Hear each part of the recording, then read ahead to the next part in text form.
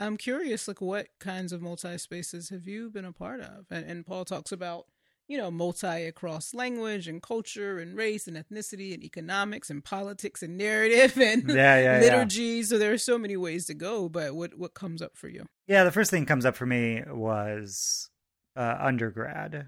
So I went to a small liberal arts Christian college, 900 students on campus. But I was homeschooled, so like my world got so much bigger, even with that relatively tiny college. And it came from a denomination which was the missionary church, and so we had a lot of missionary kids who were there. And it was, I don't know the percentages, but it was really the first big dose of like racial and cultural diversity that I had been a part of. And yeah, both racial diversity of yeah, people who grew up in nations in Africa, people who were black or brown who grew up in the States, as well as white-skinned folks who grew up overseas in different cultures as well. So it was just a really interesting sort of melting pot or environment where you had all these different kinds of cultures and races mixing together, and not like, yeah, kind of a uniquely missionary Christian space. So one of the things that I'm embarrassed to admit is like we had this diversity week, I think once a semester. And I was very much raised in the sort of like, we don't acknowledge race. The goal is to be colorblind. And diversity week was like this deeply offensive thing to me of like, we don't need to point out our diversity. That's defeating the purpose. And so like the chapel band would change, and there would be like a gospel choir, and students of color would get to sing or lead or things like that. And looking back on that 15 years later, like I'm both embarrassed by my like sort of vitriolic response against it, of wanting basically to protect the white dominant space that our college was, and the fact that it was so blatantly obvious. Like why wasn't the gospel choir part of things normally? Like, why did it get reduced down to a week? So now thinking about that as a church leader, I'm very like, I think there's very few folks that we are going to interact with who are like, I'm against being a multi sort of church. I'm sure those folks are out there. I don't interact with them on a regular basis. So it's like this good aspirational goal. People are for it. People want to do it. But how do you not reduce it down to tokenism and diversity weeks or months? How do you, how do you deal with folks who are like me and sort of just get deeply uncomfortable when you start handing other people power and platform and time and space? How much of a responsibility do we have to like coax them along, and how much of a responsibility do we have to be like, it's not my job to coax you, this is just what we're doing? Yeah, I think it's interesting because I feel like I am in some spaces where, particularly when it comes to thinking about Christian worship, there is an open question of, do we want diversity? And those are black and brown spaces. Like folks who are black and brown and are progressive, there are folks like me who would say, yes, feels like a mandate, feels like what the church is all about and was, has been all about or should have been all about. But I think there are lots of folks who would say, no, like we need healing spaces, and we aren't going to find that, or maybe don't feel like we can find that in spaces that are really diverse and really multi. So I do think there are definitely populations in which it's an open question of what kinds of multis we want and which ones actually may harm us. Yeah, is multi, I think there can be a white perspective. So the racial reconciliation movement of multi means everything sort of blends together, but mostly with white overtones. And a suspicion at like, well, why do all the black kids sit together at the cafeteria? Why do they need their own affinity space? Like, aren't we supposed to be diverse? Like, well, diversity doesn't mean the erasing of difference or the the inability of people from any of the multis we've talked about, economic, racial, cultural, international, liturgical, whatever, to not have a space that's safe for them. And I thought Dr. Law, for listeners who didn't get the chance, we had Dr. Eric Law, who wrote the foreword to the book Multi, come and speak to us one morning. And yeah, he got pretty adamant about the importance. Like, he wants to sort of reclaim the word segregation, which I'm sure sets off some exclamation points for people. But like, yeah, no, you need safe spaces where people can really let their hair hang loose, whatever, like whatever cliche. Yeah, I mean, I think that what we're attempting at the table does feel like, I often use this language, it feels like an experiment to me, because I do think that for people who, haven't been in power, whether that's around language or, economics, or race, there does feel like there's danger. And I think figuring out how to move through that into a broader vision that I think is about God's shalom, is difficult and I think necessary. So 2 images I loved, from actually Eric Law, same person you're talking about, who did the foreword to Paul's book. In one of his books, he focuses in on the scripture in Isaiah, the idea of the lion and the lamb laying down together. And he points out that those things are not natural, right? They are moving against instinct for everybody involved. Like, one side has to think about, like, how do I move away from predatory tendencies? One side has to say, like, how do I think about courage and faith in a space where I might be victimized? And I think that is so true in multi-spaces, that everybody in some way has to move against their instinct. And he also, in another book he has, I think it was called The Bush Was Blazing.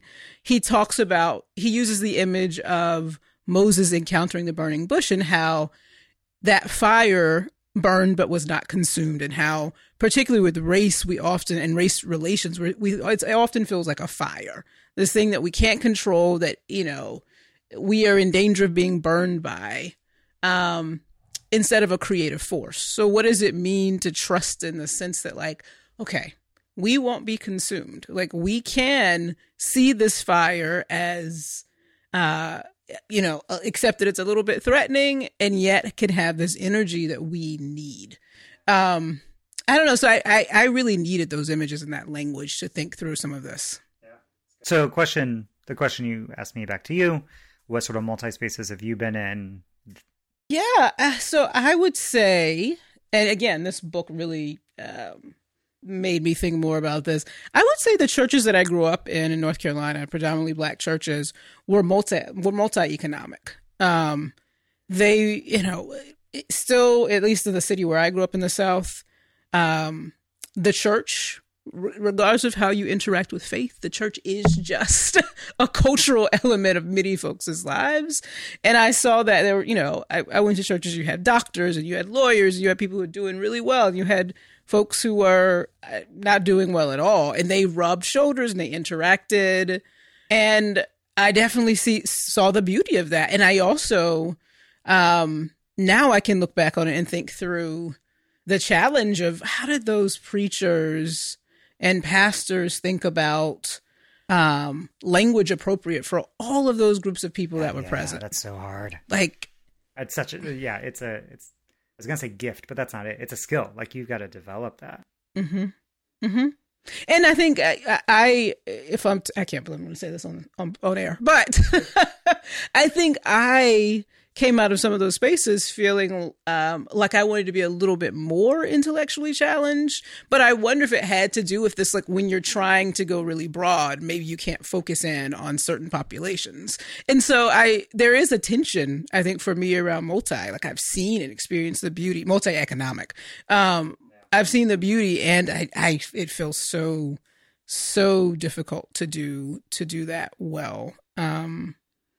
Yeah, I would also say, in general, one of my most powerful experiences of church was spending time. I spent a lot of time studying Arabic and had a few experiences, summers, etc., months in countries that where, Christianity was very much not a thing that was okay to practice.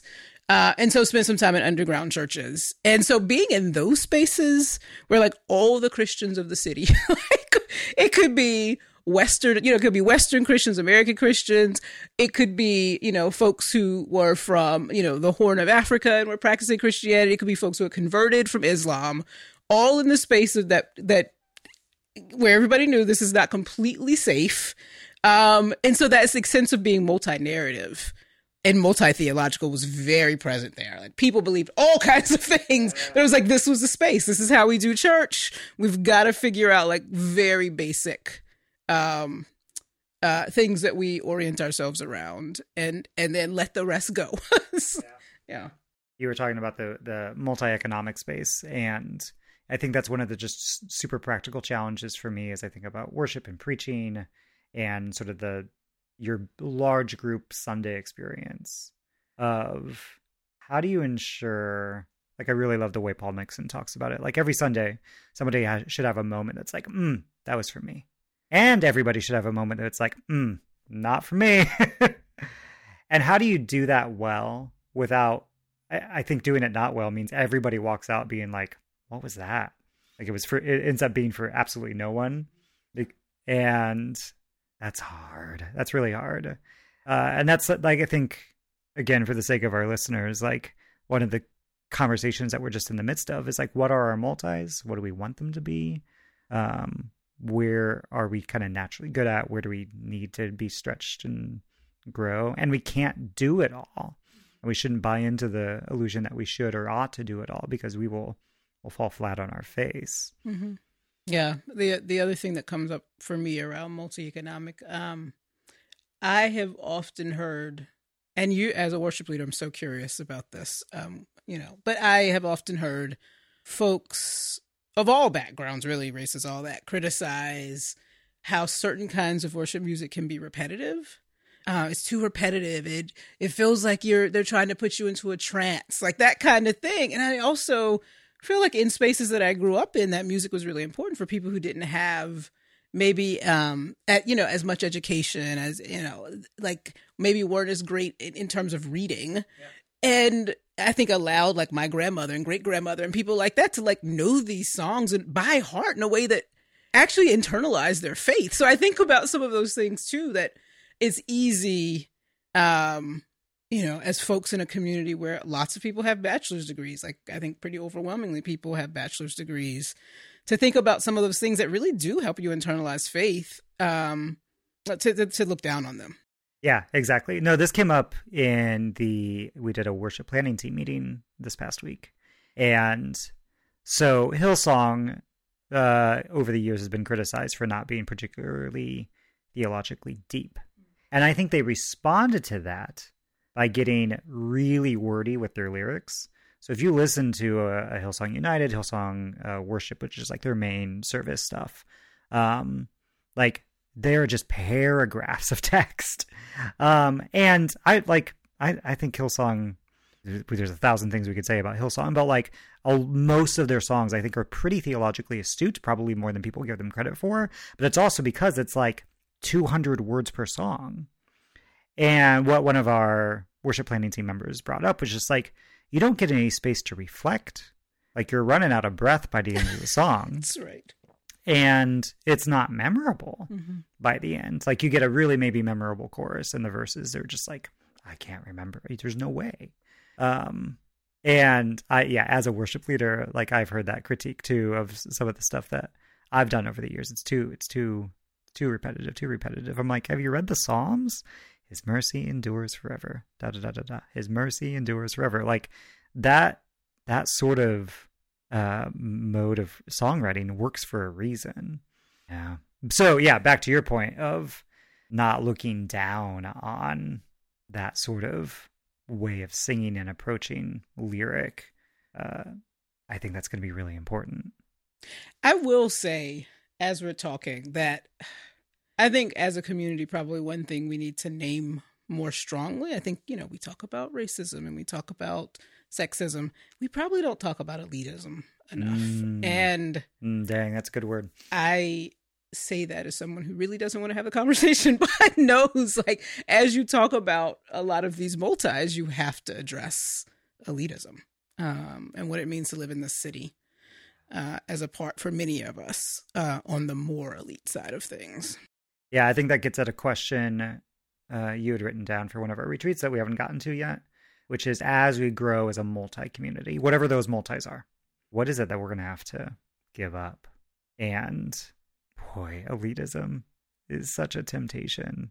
Or I won't speak for anybody else but myself. I've got this right. I've studied this for 20 years. I know the answers.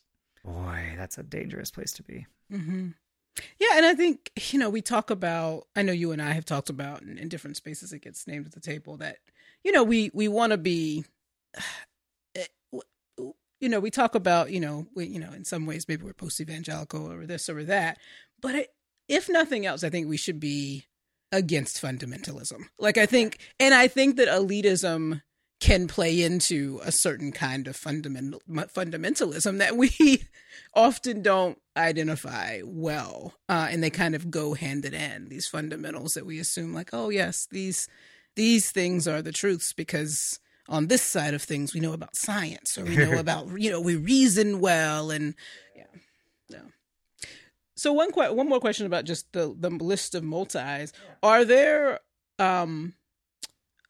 kinds of multi that Paul named that you would say, wow, this one I haven't even begun to approach. This one feels really challenging, or, has a unique place in DC, and yet, we haven't even touched it. And I can name one for me, which is multilingual. I feel like it doesn't feel like as a community, that's something we've, talked much about, may not be the right fit for us at this moment. But I think my family's moved to far northwest DC, right outside of Silver Spring, has really made me think a lot more about the languages that are present in the city and who is left out. Man, I love that's a multi that I do love because I've been in some multilingual spaces, mostly like English, Spanish, bilingual spaces. I have a sister and her family who are missionaries in Mazatlan, Mexico.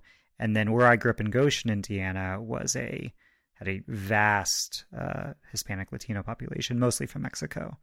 And so that affected the classes at the high school, and it just affected everything. And so, yeah, I've been in some multilingual worship spaces. I think they're beautiful. Like, there's challenges, and you're back to that. How do you simplify your language and all those sorts of questions? But I think they're really, really interesting places where I don't know. I think it just does something to your brain or your head where you recognize your faith is much bigger than you, where the Spirit, like when you, I don't know, try to say this. When it finally clicks that God speaks in all the languages, or at least more than your own home language, it really lets the Spirit out of a box, at least it has for me. But that changes just about every aspect of how you approach Sunday and small groups and justice and compassion. Like, it affects everything. Yeah. I think something I'm thinking about and not knowing how to do especially well is the multi-site and digital gathering spaces I have long said, basically since I've gotten to the table, of man, there are not enough spaces like these in the country. So we have folks, they come to the table, they move away, they move to a place where they cannot find a church that's queer affirming, explicitly anti-racist, not sexist, whatever. Usually it's that intersection of all of those things. So it's a passion of mine of I really want there to be more spaces like that. Do you do it digitally? We're kind of accidentally stumbled our way into doing it digitally. We've got folks who are watching from all over, but we don't devote a lot of resources to them, pastorally and to specific small groups and all that sort of stuff. Is that the right answer? And then in terms of all right, Table Church, Resurrection City, we're trying to figure out our own stuff. And what responsibility do we have, if any, to be like, and we want to see a place in one place that's on my mind right now is just like Manassas, Virginia. If I know somebody who's out there, it's a good hour and a half drive, depending on traffic, and they can't find a queer affirming anti-racist church. Like, well, do we need to go like get a hotel ballroom for a Sunday and see what we can do? That there's a part of me that's just like, okay, screw it, let's go. And the other part of me, it's like, oh, are we just going to repeat the same sort of bad franchise kind of structures of evangelicalism? And I'm wrestling with that internally a lot. Yeah, with Resurrection City, the church that I pastor that is now merging into the Table Church, we spent a lot of time discerning kind of where to be, which ended up being kind of a moot point because it was the pandemic and we met mostly virtually. But yeah, we never quite moved past the tension of what it meant. We wanted to be rooted deeply in a place, in a neighborhood, and recognize there aren't many spaces like this. And so how do you talk about being translocal? How do you talk about, exactly what you're talking about. Like, by default, you have to be almost this regional church because people are going to find out about you. And yeah. So, and then does that just mean you hunker down like city center because you just want to be as accessible as possible? Like, how does that affect how you think about place and kind of your neighborhood and where you want to take up roots? Yeah. So on the inverse, what are the multis that you look at and you feel like we got to keep leaning in, pushing harder, make your heart beat faster? So the three that immediately come to mind: multi-ethnic, multi-generational, multi-theological. Multi-ethnic, we've started work. There's a lot more work to be done. And with multi-ethnic, I put multicultural. I think those are related but separate things. I don't know, I've seen, and we're going to keep talking about this in the learning cohort, of white dominant spaces who aspire towards being multi-ethnic or multiracial, multicultural. And like what I said earlier, that's just like a slightly more brown shade of white. And white language dominates, white culture, white values dominate. So that part excites me. You and I and Mish spent some time in Denver at two different conferences that had two very different vibes. And what I came out of that week was like, I feel much more excited. I felt much more of on the cusp of something groundbreaking, kingdom breaking, was in the space that was more Black-led, queer-led. Like, it was just so good. And it felt like something new and not just rehashing the same old stuff. So that, multi-generational, I came out of a couple multi-generational churches. It's something that the table doesn't have right now. And I think we miss out on a lot. And the few, mostly older folks that we've had at the table, they've added so much. Like, everyone, almost to a person, it's like, oh, wow, that was that wisdom, that experience, that just people who are further down the path are able to approach things without maybe the sense of, like, I don't know, constant crisis that I approach things or younger people approach things. And then multi-theological, I think the table does do a decent job of.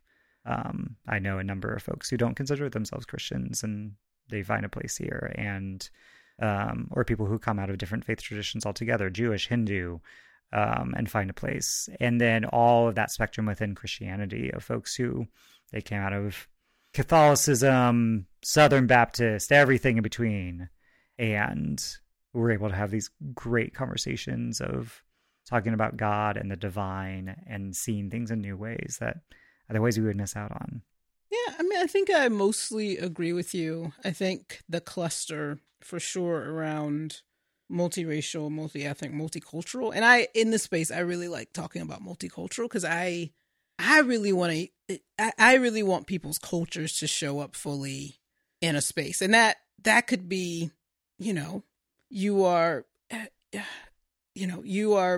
white and you are from the South, or you are from Brooklyn. It could be all those, like the nuances of culture that when people really bring their full selves, they're talking a certain way. Like, when I'm around my people, I talk a certain way.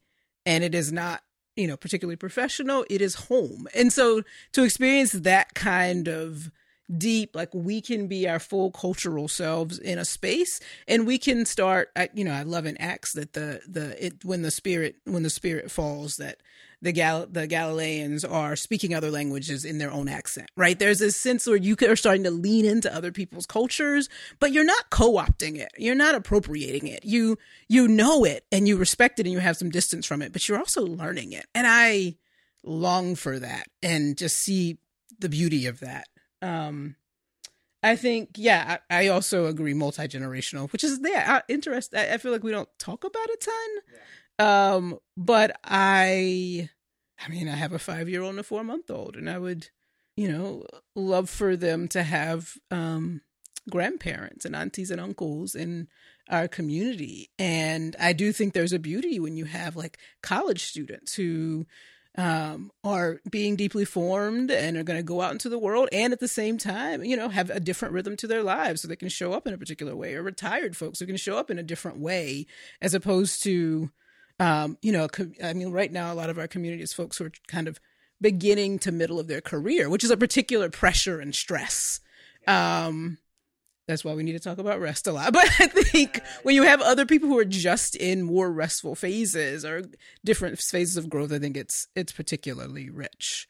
I think the other one that gives me joy and hope is the multi-city.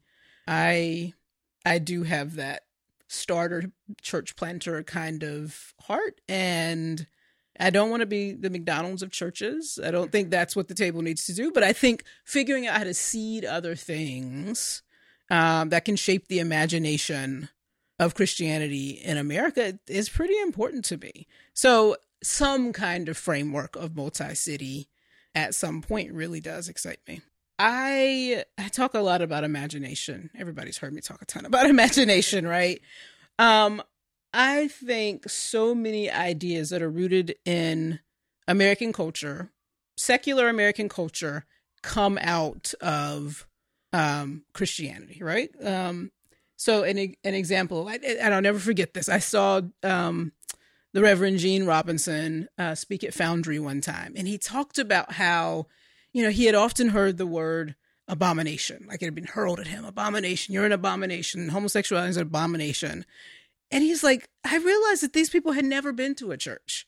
They were not Christians. And yet that this very Christian, like, language idea had just so deeply infiltrated it that they were using it, and it was just a part of how they moved in the world. And I think that there are lots of ideas like that. The way we think about punitive justice, right? Like that God, if you come out of a certain kind of Christianity, you've been taught that God punishes. Well, that has a huge effect on how we think about justice and the prison system and who we throw away and who's disposable. And so I think that if you're then sowing different kinds of ideas and creating sustainable institutions who can sow more healthy ideas, and I don't mean that in some kind of dominant way, but I mean in partnership and conversation and mutuality, I think that could be that could produce a very different version of American Christianity in the next few hundred years. And it is a multi-generational kind of move, but I hope the trajectory changes. Yeah, right. We've had Christendom and Christian supremacy built in since early on. The doctrine of discovery from the Catholic Church and on forward. And it talk to any historian worth their salt, and they will laugh at this idea of like, Christians just don't have any power over the culture. Like, are you kidding? So what does it look like to not repeat that same sort of top-down Christendom approach, but rather have a grassroots, bottom-up approach that builds something new? And the thing I think about is like, how do you build in the structures that in 100 years from now it doesn't become dominant and repeat the supremacy mistakes of our forebears, my forebears anyway. So like, every 50 years, every 100 years, every church has to shut down and start over. Like, I don't know, but no, I think you're exactly right about the structural piece. I was just on a call with a brilliant colleague activist who just does a lot around what are the structures we need in these spaces. So one of the things, and I felt a little silly, he was just naming things one after the other that I had never heard of, like circle process, which is just a way of meeting, right? And it's a way of organizing a structure, and it can be organizing conversations, but it moves away from kind of the triangle where there's one or two people at the top, a few people at the top, to a circle where, and there are roles in that circle. It's not as if there's a free for all,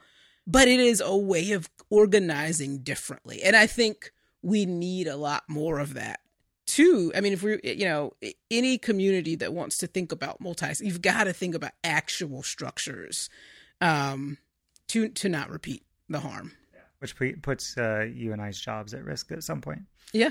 Yeah. The whole organization of you paid professionals at the top. Of course, it's going to repeat sort of those structures. Mm-hmm.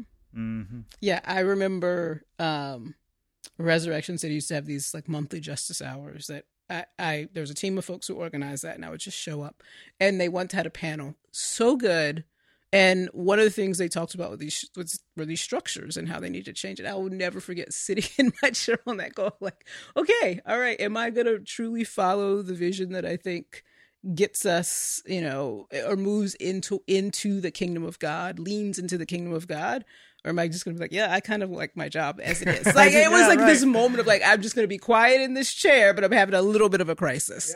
Yep.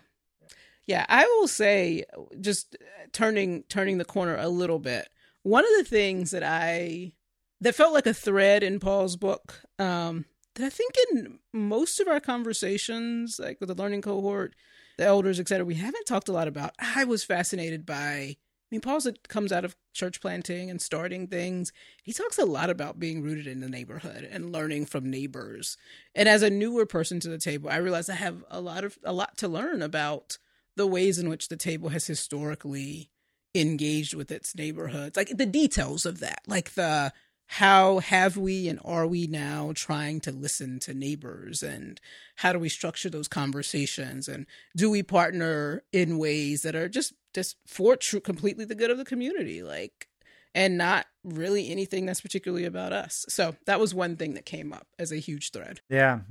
Well, that ties in back to theology of place and why we started with Chocolate City and the history of DC. Of we should be the kind of church that if someone were to pick us up and move us to Detroit, Goshen, Indiana, Okoboji, Iowa, Naples, Florida, that we would fail if we kept doing exactly what we were doing. Whatever is truly faithful, successful here probably is not going to copy and paste cleanly over to somewhere else. And as long as we have a structure, and I don't think we do, but as long as we have a structure that cleanly copies and pastes and franchises, I wonder how well we're doing at reaching the neighborhood. So yeah, I think becoming multi and becoming neighborhood based and all of that means we get weirder as we go. And that's probably a decent measurement of like health. I think the tension there then is like what then does get transferred if we want to be multi-city, if we want to be in other places.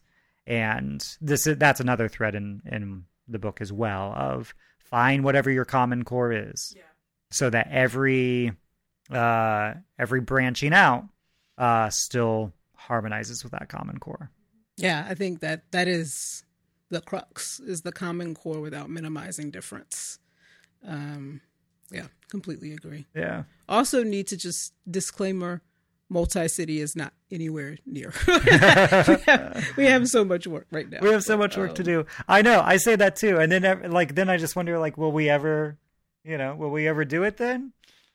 Ooh. Yeah. Mm-hmm. Analysis paralysis. Mm-hmm. Mm-hmm.